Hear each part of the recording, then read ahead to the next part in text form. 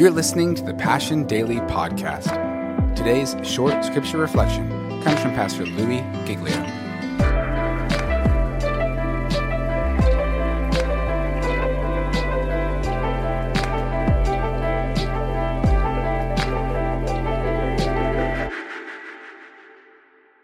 What James is saying is, when God is looking at you today, he's looking at the mature, complete version of you, and he's trying to let you out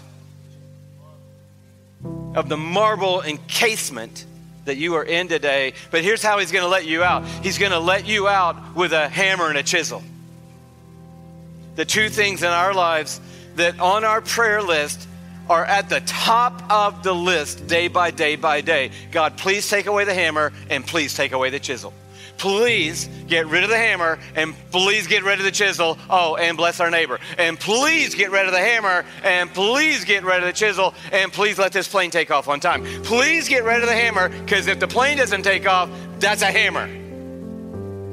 And if I'm late getting to this meeting, that's a chisel, and I need you to get rid of the hammer and get rid of the chisel. And James says, hey, I want you to consider it all joy when you face these various kinds of trials.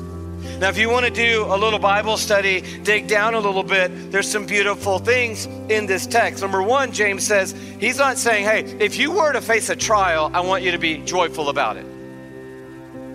He's not saying if at some point in your life difficulty comes, then you should be joyful about that. He's just flat out telling us today, when the trials come, I want you to be joyful. That means you're either in it or it's on the way right now. And there is no theology that you can cook up that can stop that process. And if you do cook up one, you're going to have to cut James 1, 2, 3, and 4 out of your Bible. Because why would you need to consider it pure joy when you face various trials if there's a way in life with God to not have any trials in your life? The chisel and the hammer are the tools of a loving God to get us out of halfway and into the full version of ourselves. And he says, when you face them. And the word here, when you encounter them and when you face them, is an interesting word. It only appears a few times in the Bible, and they're both negative connotations. The word is when you fall into the midst of a trial. When you fall into the storm, when you fall into the darkness, when you fall into the challenge, when you're, it's not like, oh, here I go, sailing, rowing, swimming out into the challenge. No, you're in now, boom. And whenever that happens, I want you to be joyful. He talks about various trials. The word in Greek is multicolored. So it's like, when you just go through all the various hues of aggravation, all the various shades of difficulty, an absolute rainbow of disappointment. That's when I want you to consider it all joy. So James is saying, hey, it's not that your boyfriend broke up with you and man, the world came to an end and that's terrible, so I want you to count it all joy. He's like, no. Oh, so you backed over a nail and your tire was flat as you were on the way to the biggest presentation you've had at work in the last few months, and therefore you had to get an Uber, but your Uber driver went to the wrong apartment building and not to your apartment building, and by the time they found you'd already got another Uber, but then you got confused about the Uber, and then you got late to the meeting, and when you got to the meeting, you walked straight in and knocked a coffee over onto your boss's lap. That's a good day to start rejoicing when you leave the meeting and say, man, this day could not get any worse. I backed over a nail. The Uber guy couldn't find my apartment building. I came in a huff. I knocked my boss's coffee into her lap.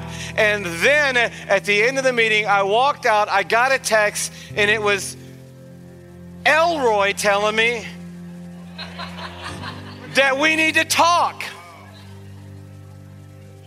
And James says, oh man, what a day.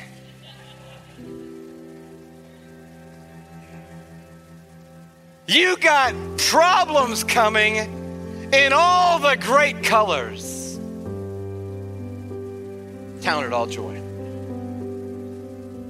You're like, whew. I don't know if I need the Greek or not. I think the English has given me enough trouble.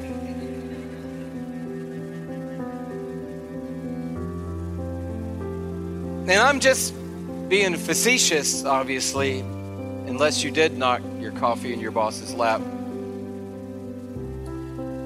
And it probably was a bigger deal than we all made it to be. But I'm talking about cancer and family strife. I'm talking about hardship, disappointment. I was just thinking back, and just a little Rolodex of the last few years in our nuclear family's life. Shelly's family and my family. And I made a short list. And on that list in our lives, I don't know about your lives, you're probably not going through all that kind of stuff, maybe. But just so you know, the preacher today, we've been through addiction, death, we've been through marital separation, disability, brain disease. We've been personally attacked, publicly attacked. We've been all over the news and in the media being attacked. We've had real storms like the kind where lightning strikes people and they have to go to the hospital. We've been through divorce. We've been through several bouts with cancer, one that we're through and one that we're in. We've been through depression. We've been through Parkinson's disease. And that's just the top of the list. And James is saying, if you were to face a multicolored front of all kind of trials, you should take great joy in that. And I ask, and you ask, why should I take great joy in a smorgasbord of pain and difficulty? And James says, because you know something. That's why. He says down in the next line, because looking at verse 3, because you know, that's a key promise. You know that the testing of your faith develops perseverance.